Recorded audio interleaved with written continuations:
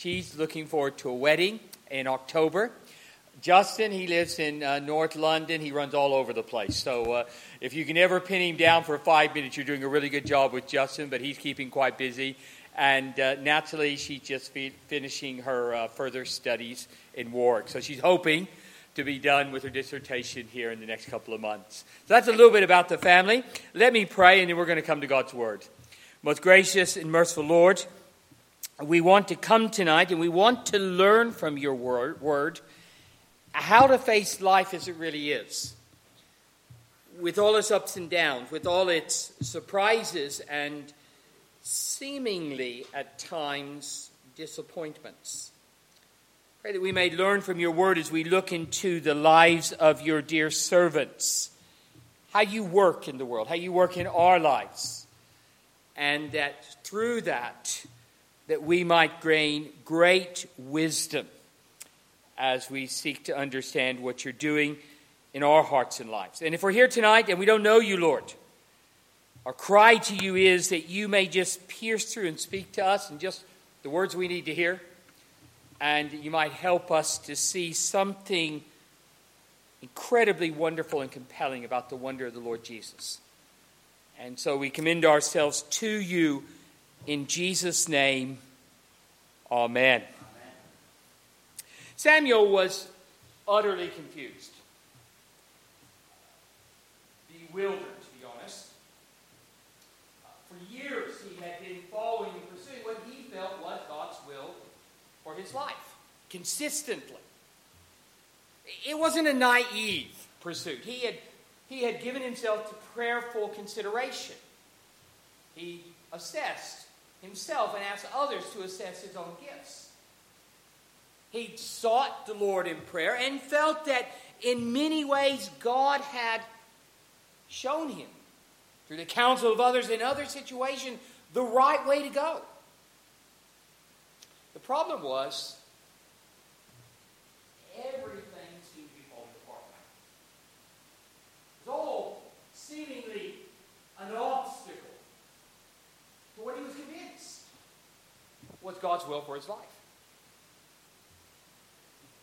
Susie, she was at a turning point in her life. There had been disappointments in close relationships that she hoped would develop.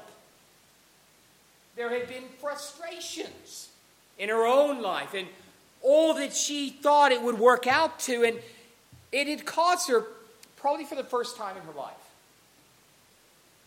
to just get to that place where, even though it sounded cliche, she was just beginning to ask, what is it really all about? She wasn't religious, to be honest. This whole God thing really was nowhere within her worldview. But she was intrigued by the Christians she knew. She was intrigued that they seemed to have a confidence. They seemed to maybe know why their lives mattered.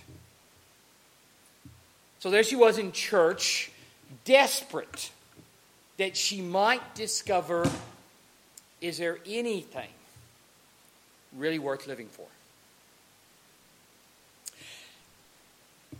Samuel and Susie, I think, are both struggling in different ways with the same question. I don't think it's so much what is they're worth living for in life. I know that sounds almost so cliche, it's meaningless today. But I think really what they were wrestling with is more this question. Is there anything in life that is so compelling, that is so encompassing, that's so beautiful, that is worth me spending my life for, is worth me dying for, much less living for? Is there anything like that in life? Elizabeth Elliot once wrote, there is nothing worth living for unless it's worth dying for. I think that's true.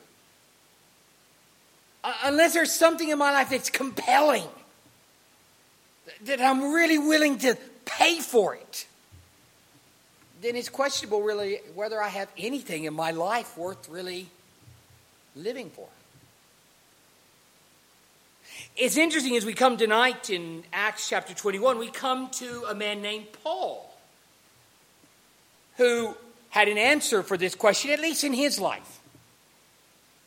He would explain it later when he would be in prison, some months and years after really what we're going to be reading about.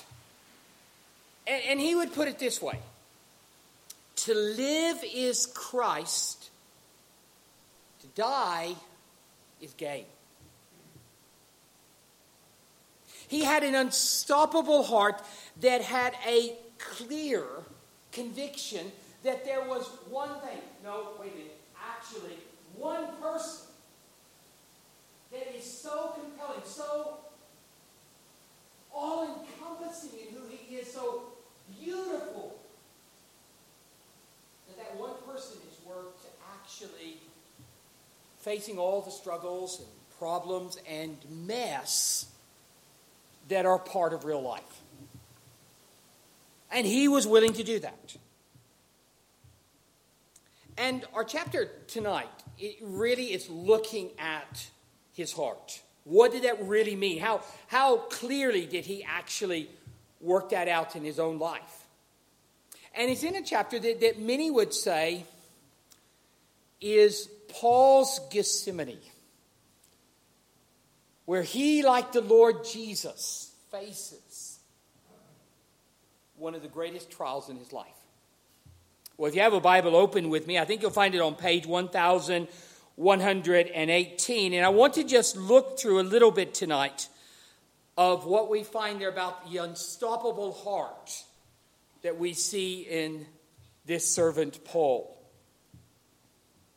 Now, if you go through the book of Acts, one of the things that you'll recognize in the book of Acts is that after Jesus lived, after he died, after he rose again, and then he gave a sort of a crash, 4 to 5 week Bible course, advanced theology of who he is and all that he had accomplished. He gave it to his disciples.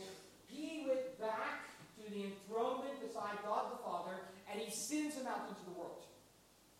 And in the book of Acts is the miraculous spread, the explosion of the gospel. As it just goes from one place to another, and men and women just come in by droves to find new life. Now, in the midst of that, one of the most significant people is the Apostle Paul tonight. And one of the surprising things, really, when you're going through the book of Acts, is you come to this place, and suddenly Paul has an absolute conviction he's got to go to Jerusalem. It comes out a little bit earlier in Acts chapter 20, 22, as Ken reminded us when he was with the Ephesian elders. And he says when he's with the Ephesian elders, he says on that occasion, "And now compelled by the Spirit, I am going to Jerusalem." Now it's a really interesting word, that word compelled. It's an incredibly strong word. It's a word that means you are constrained beyond your own choice. It's sort of like the policeman comes up to you, the body comes up to you and says, "Look, I'm taking you in." He puts a handcuff on one hand, the other handcuff on his other hand, and he drags you into the police station. That's the picture here. That he is compelled beyond his own ability by the Holy Spirit. I think obviously he's describing here something of a deep supernatural conviction from the Holy Spirit to him directly that he must go to Jerusalem. Now here's the intriguing thing. From that point on, he has nothing but problems. Everything falls apart. You get into chapter 21, and he stops at one place there in Tyre. And as he gets off, he goes and he gets up with the disciples. And the response of the disciples is that they moved something by an acknowledgement through the Holy Spirit of what God was going to do in Paul's life. They plead with him, "Don't go." Imagine this huge group of disciples are coming in, "Don't go. Whatever you do, don't go to Jerusalem." And it even even gets worse because Paul continues on the journey. He stops at another place in Caesarea. He spends the night there with one of the friends, and this prophet, a man recognized whom God speaks to, comes to him, Agabus, there in chapter 21, verse 10. And he takes Paul's belt off him. He ties it around his own hand, his own feet, and he says, when you go to Jerusalem, this is what they're going to do to you. And then, to make it harder, you'll notice in verse 12, the pronoun changes from them to we. And what you have is Luke the writer, alongside all these people in Caesarea and the rest of the apostolic bounds, his closest friend, they all plead with him, don't go. Don't go. Go anywhere but Jerusalem. It's such an overwhelming situation that Paul has to say, I think brokenhearted. Verse 13, why are you weeping and breaking my heart? Stop it. And he comes, interesting, to that conclusion there in the verse of 14. The Lord's will be done. I'm going to Jerusalem. It's interesting there how you see what often can happen in the life of God's people. That their lives become a very, very dim reflection of the Lord Jesus. Almost like in a mirror. And you can see in this, you can see our Lord Jesus when he told his disciples, I must go to Jerusalem. He set his face to Jerusalem. And from that point on, his disciples who loved him, they constantly said, don't go to Jerusalem, Lord. Don't go to Jerusalem. And then even there, the Garden of Gethsemane, Father, if it be your will, take this cup from me. But nevertheless, your will be done. Paul finds himself in a much lesser way living out something of a reflection of the wonder of our Lord Jesus in his own life as he goes to Jerusalem. And when he gets there, verse 17, 21:17, he gets an incredibly warm welcome in two ways. A very warm welcome. The first part is that Paul brings him a gift. This is the motivation of his visit to go to Jerusalem. There's been this severe famine for the Jewish believers who are in Jerusalem. And Paul has gone around all the largely Gentile-dominant churches that he's been to and established. Up in Corinth and Colossae and other places. And he gets them together. He's gone to them and he said, look, these are fellow Christians over here who are suffering dramatically. Will you give an offering to them? And Paul brings an offering to help the starving Christians there in Jerusalem. Now, let me be very clear here. This isn't like the retiring offering tonight. The reality is most of us give a little bit that's almost innoticeable out of our abundance. Very few of us really give anything that bites. The offering that Paul brings, you can see this in 2 Corinthians chapter 8 and 9. That he brought it from those who were actually on the poverty level in the churches in Asia. So most of them would have been slaves. They would have been largely the lower economic class. Very few had a lot of money. So the offering for most of them would have represented their whole family going without a meal for a day. It was utterly sacrificial. And Paul brings it here to the church in Jerusalem, and he says, I'm bringing you this incredible, generous display of love. Now, he knows it's a good thing to do, but it's a wise thing to do. Because he knows there's this sort of growing friction between the largely Jewish believers in the home church at Jerusalem and the overwhelmingly Gentile believers up in Asia. And there's beginning to be this sort of division between them. And he knows, look, this is a demonstration we're all one in Christ. And he brings that to him, and there is a a tremendous celebration of the love shown. But he also knows that he's in danger. And he willingly accepts that because he knows he's going into danger land by going back to Jerusalem because of misunderstandings. But he tells us why later he was willing to do that in Philippians chapter 1, verse 12, when he said, look, I'm willing to do whatever is necessary to advance the gospel of my day. If it means danger for me, so be it. But I want to just live to advance the gospel. Well, that was one welcome that he received, which was one of warm-hearted reception we read about there in those early verses in 17 to 19. But it was followed, probably the next day, by a very different warm welcome at the elders' meeting. A very difficult elders' meeting. There are, I'm sure the elders will tell you sometimes, very difficult elders' meetings. And he finds himself in that very kind of a situation there in verse 18. It says this, the next day, Paul and the rest of us, we went to see James and the elders, and all the elders were present, and Paul greeted them and reported in detail what God had done amongst the Gentiles through his ministry. And when they heard this, they praised God. And then they said to Paul. Now, what happens here is that Paul goes to them and he said, look, you haven't even begun to realize the wonder of the gospel. I want to tell you about what's happening in the churches in Asia Minor. You know, there's a lot of us who think about the gospel as something like a sort of wet little pussycat in the corner. If anything but. I find myself in wonder as I talk to many Iranians there in Cardiff. And it seems to be one of the main places Iranians are coming from that country that is so adamant against the gospel.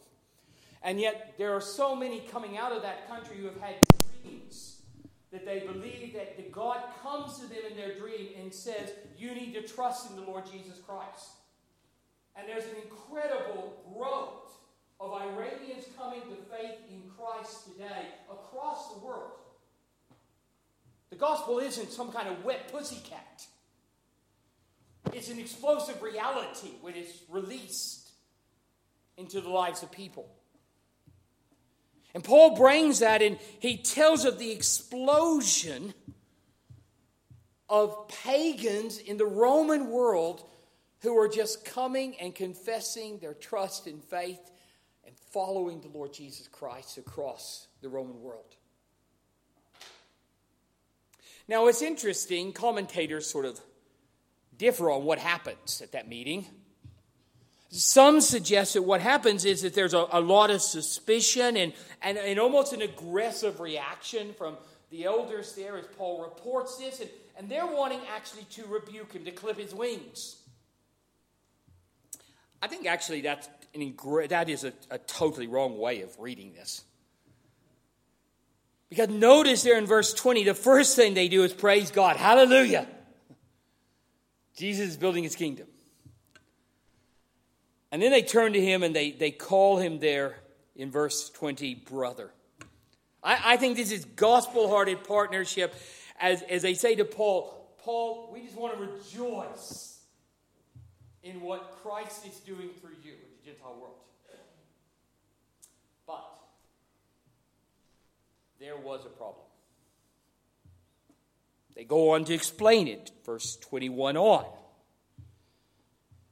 That the mainly Jewish Christians there in Jerusalem had an incredibly deep suspicion and even fear of compromise by the inclusion of all the Gentiles. In fairness, I think you have to be fair to them. Most of these thousands who had come to faith in Jerusalem, they never left Jerusalem. It's sort of like living in Luton and never living in Luton, or leaving Luton or Milton Keynes. You know, that's my world. And in their world, what's Jewishness? That's all they knew. And so for them, when Paul started coming back and saying, look, there's been this tremendous growth amongst people who wouldn't know a Jew from a tsetse fly, they felt like there's got to be incredible compromise, isn't there? You're doing something wrong. I think it's something like somebody saying, I'm an American Christian. I'll put it in that sense myself. I'm an American Christian. Well, actually, there is no such thing as an American Christian. There are only Christians who are Americans. Incredible, important distinction. In other words, within the body of Christ, there isn't my little camp over here, and your little camp over there, and your little cultural camp over there, and we're all sort of in the body of Christ, but we're all separate, sitting in our own little corner. That isn't what God is doing. There's only one body of Christ where we all have a unique distinctness. But the believers in Jerusalem, they hadn't grown enough to figure that out. They were still carrying the baggage of their Jewishness into their walk with the Lord Jesus Christ. And the result was that they saw Paul as a dangerous element that they needed to push away. Now, the truth of the matter was, there was some grain of truth to their charge. They were wrong on the one hand in believing that wherever Paul went with the gospel, that he automatically told anybody from a Jewish background, have nothing to do with your Jewish background.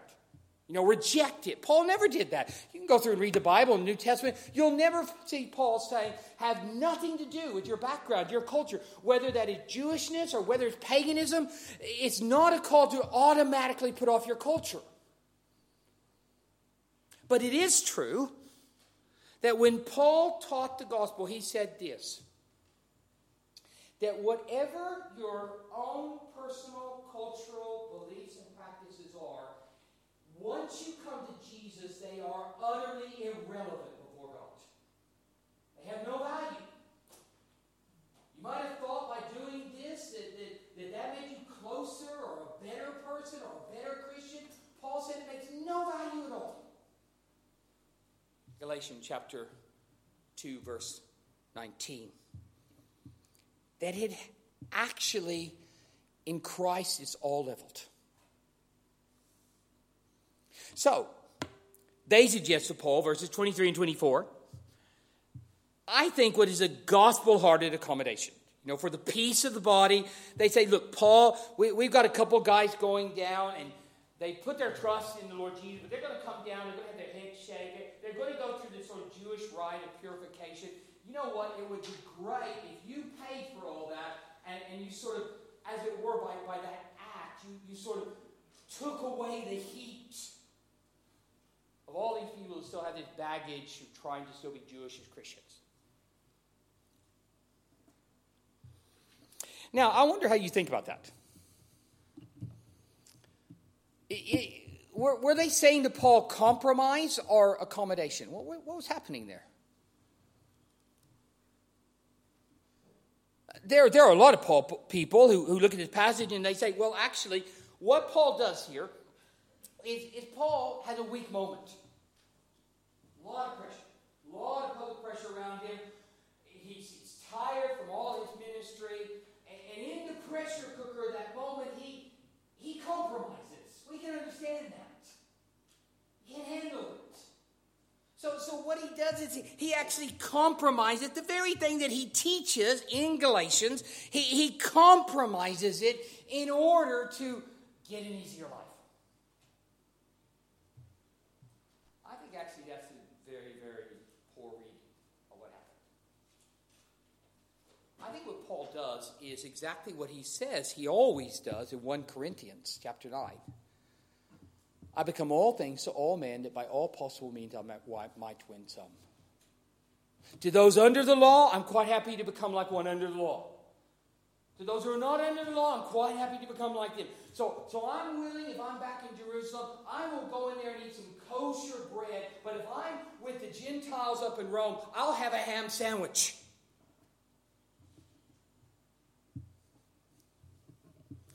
F.F. Bruce, he said a really helpful thing, I think. He said a truly emancipated man, such as Paul, is not ever in bondage to his emancipation. In other words, if you're truly free, you're not enslaved to your freedom. You don't have to prove it at every point. You don't have to remind somebody of it every time. You're truly free. If you're free in Christ, you're free indeed. Don't go around with a chip on your shoulder to have to prove it all the time. And Paul here doesn't have to prove that he's free. So he makes an accommodation. Now, let me just very quickly, and this is so Bob doesn't get on me and I get in trouble, let me just remind you that there are some boundaries on that which I think come out in the passage. First of all, there was clarity on the gospel. Verse 20, the elders affirm, I think, in their praise, the doctrine of Paul. They don't challenge it, correct it. They don't say you need to do this. They don't do that at all. They accept the gospel. And even when they come to verse 25, they don't add anything more to what it means to live out the gospel. So there's clarity on the gospel. This is the gospel. This is what saves. There's clarity on the non-essentials. In other words, what's not really part of the gospel. And I think that's really what Paul sees, and I think the elders as well in verse 24. If these men want to go get their hair cut in the rite of purification, let them do it. Who cares? But let them never think they're any closer to God by doing it. Because it has nothing to do with the gospel. Nothing to do with their real relationship with Christ. But if that's part of their culture and they find that helpful, do it. Just so long as you don't put any spiritual weight on it, it's all right. So, having recognized those, that Paul then goes on to recognize sometimes you have to serve the weaker brothers in love. I think that's Romans 14 talks a lot about that. Some of our weaker brothers are those who are just ignorant and ill-taught. They brought baggage into their lives with Christ, and they haven't sorted that out. They're just ill-taught. Okay, some of our weaker brothers are rigidly inflexible and wrong. But sometimes you have to just act in love. I'm not going to fight this battle. And Paul says, okay, I'm happy to do that. An unstoppable heart in a hard place. The story moves, though, to an unstoppable heart in the fire. From verses 27 to 36. Now, this is interesting, because what we see there is, if you read through the passage, I won't go through it, but what you see there is that Paul meticulously does everything right. Humble accommodation. I'm not going to make a point here. I don't have to prove my freedom. I'm going to take this act of love for the weaker brothers. And he does that meticulously. And as he does it, it's completely misunderstood. And the result is, by the time you get to verse 30, there's a riot. And everyone in that riot has one thought in mind: slaughter Paul. Okay? He's done everything right. And it all blows up into a fight.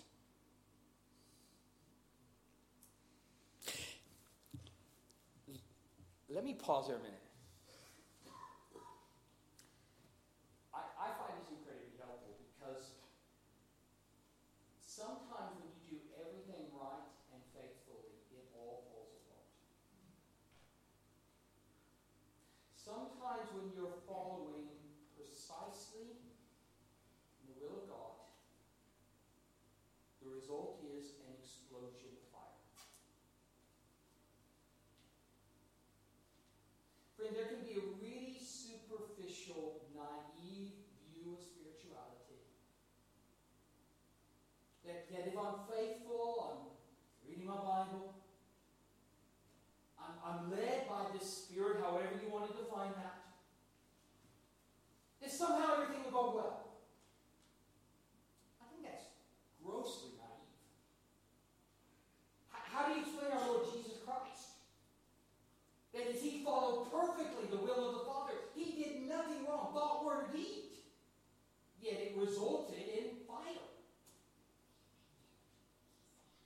And how can we believe that as we seek to follow God, that we may not at times experience the same things?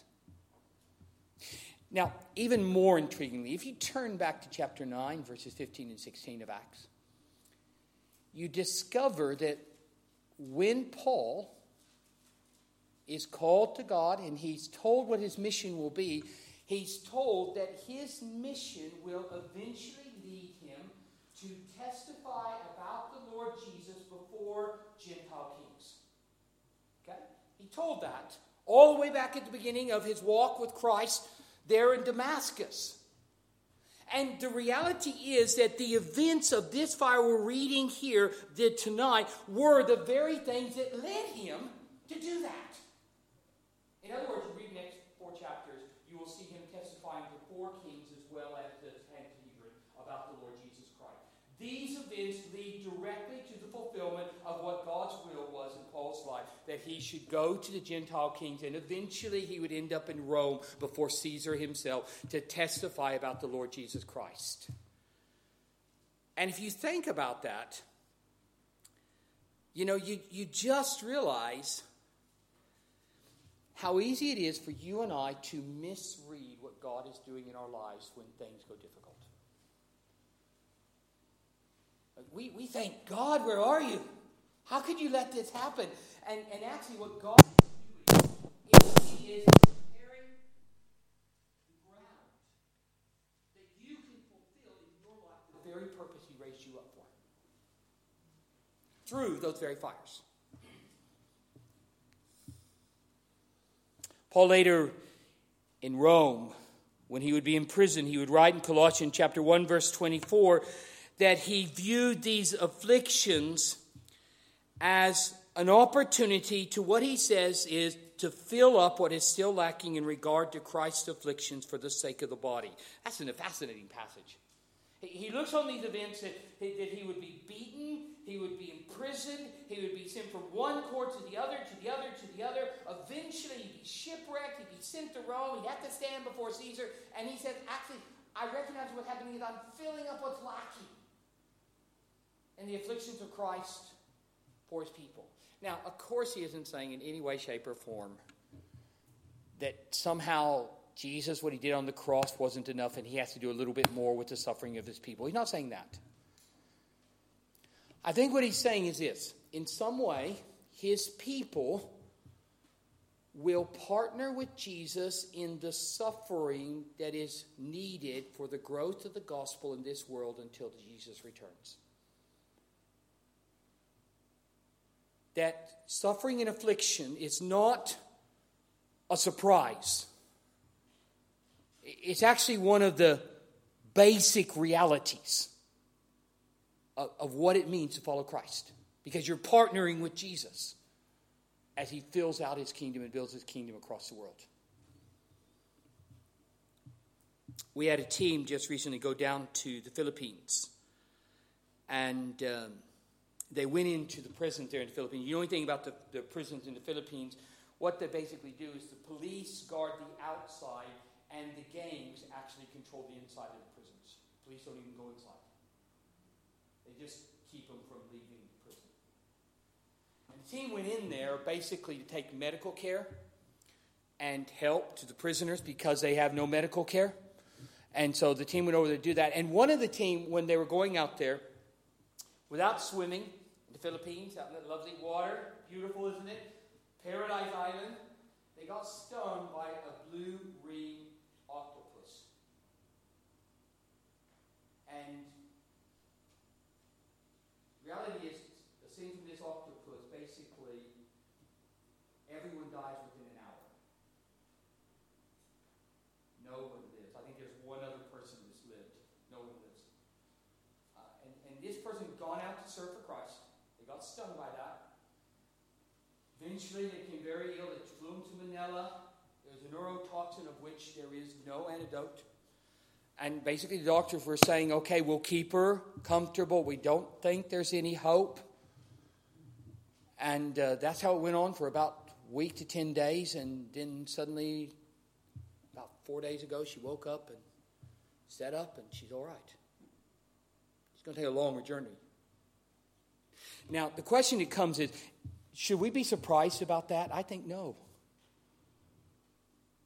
That as the gospel is taken of Jesus Christ into the world, there will be those who literally get stung by octopuses in order to go serve people in prison in the Philippines who need the gospel.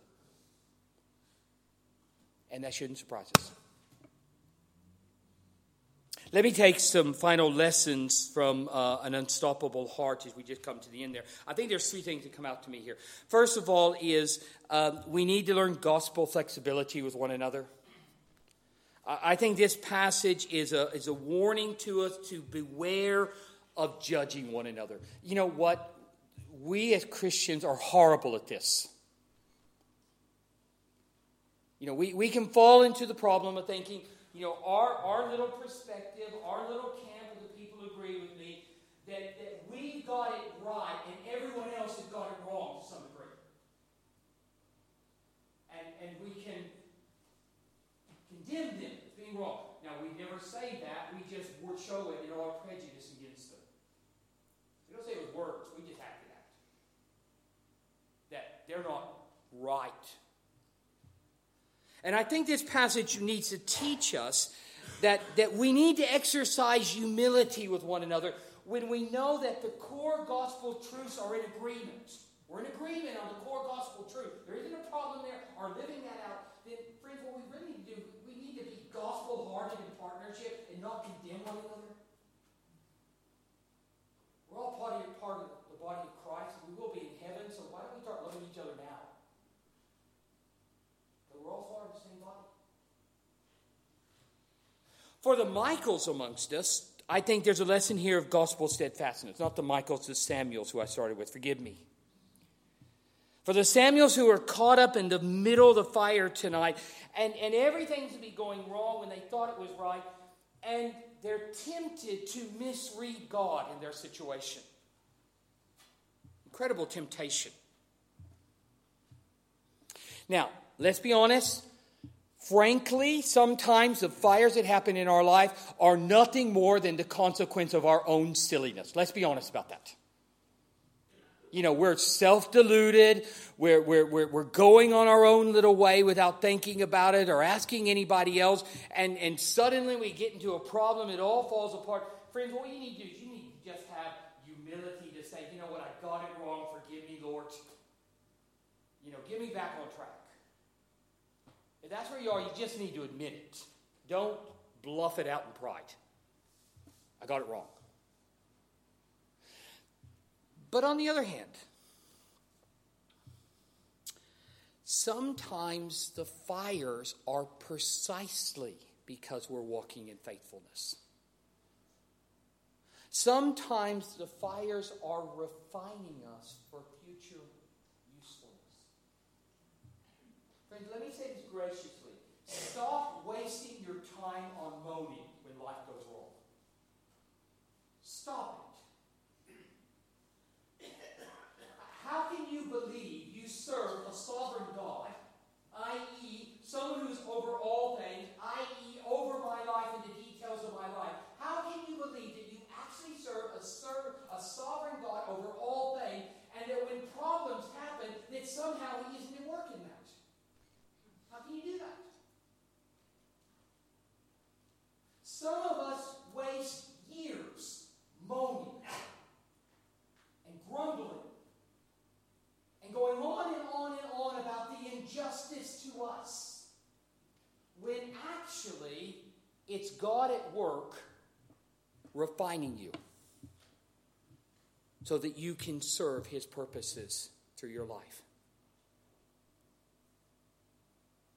We need to sometimes recognize that it's simply our privilege to stand in the fire to fill out what's lacking of the building of the kingdom of God. It's our privilege that we might be there at that point.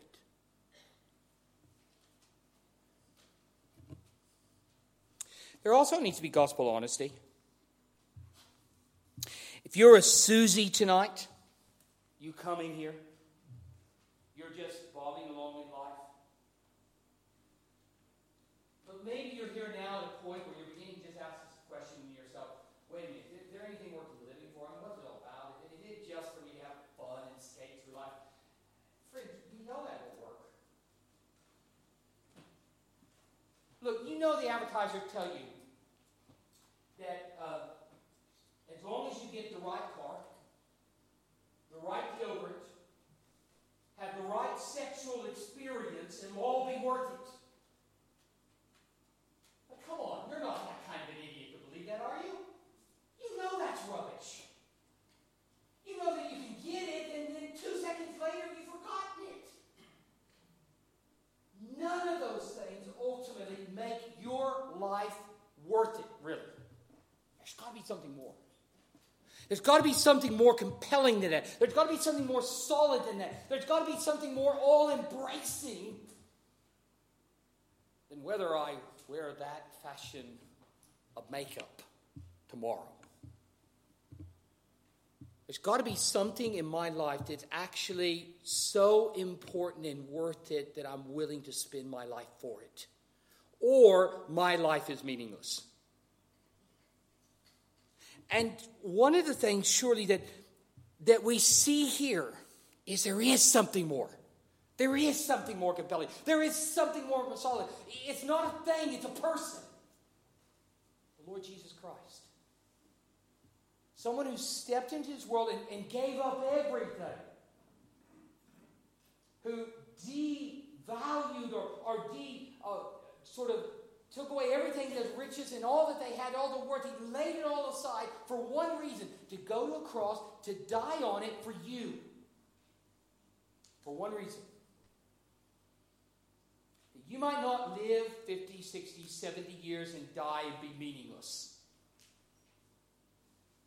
But you might live 50, 60, 70 years and your life mean something.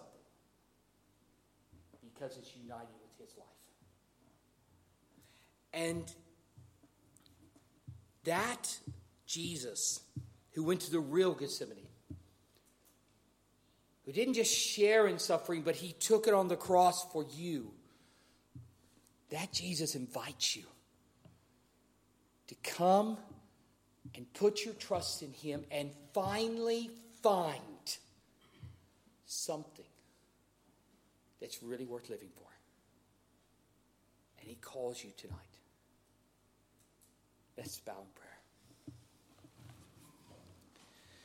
Most gracious, merciful Lord, we want to thank you for the unstoppable heart of Paul, all that it shows us and speaks to us, and we ask that you might help us to grow something of that same unstoppable heart. Help us to have gospel flexibility. We need it in our day. Help us to learn of gospel steadfastness when we go through the fires.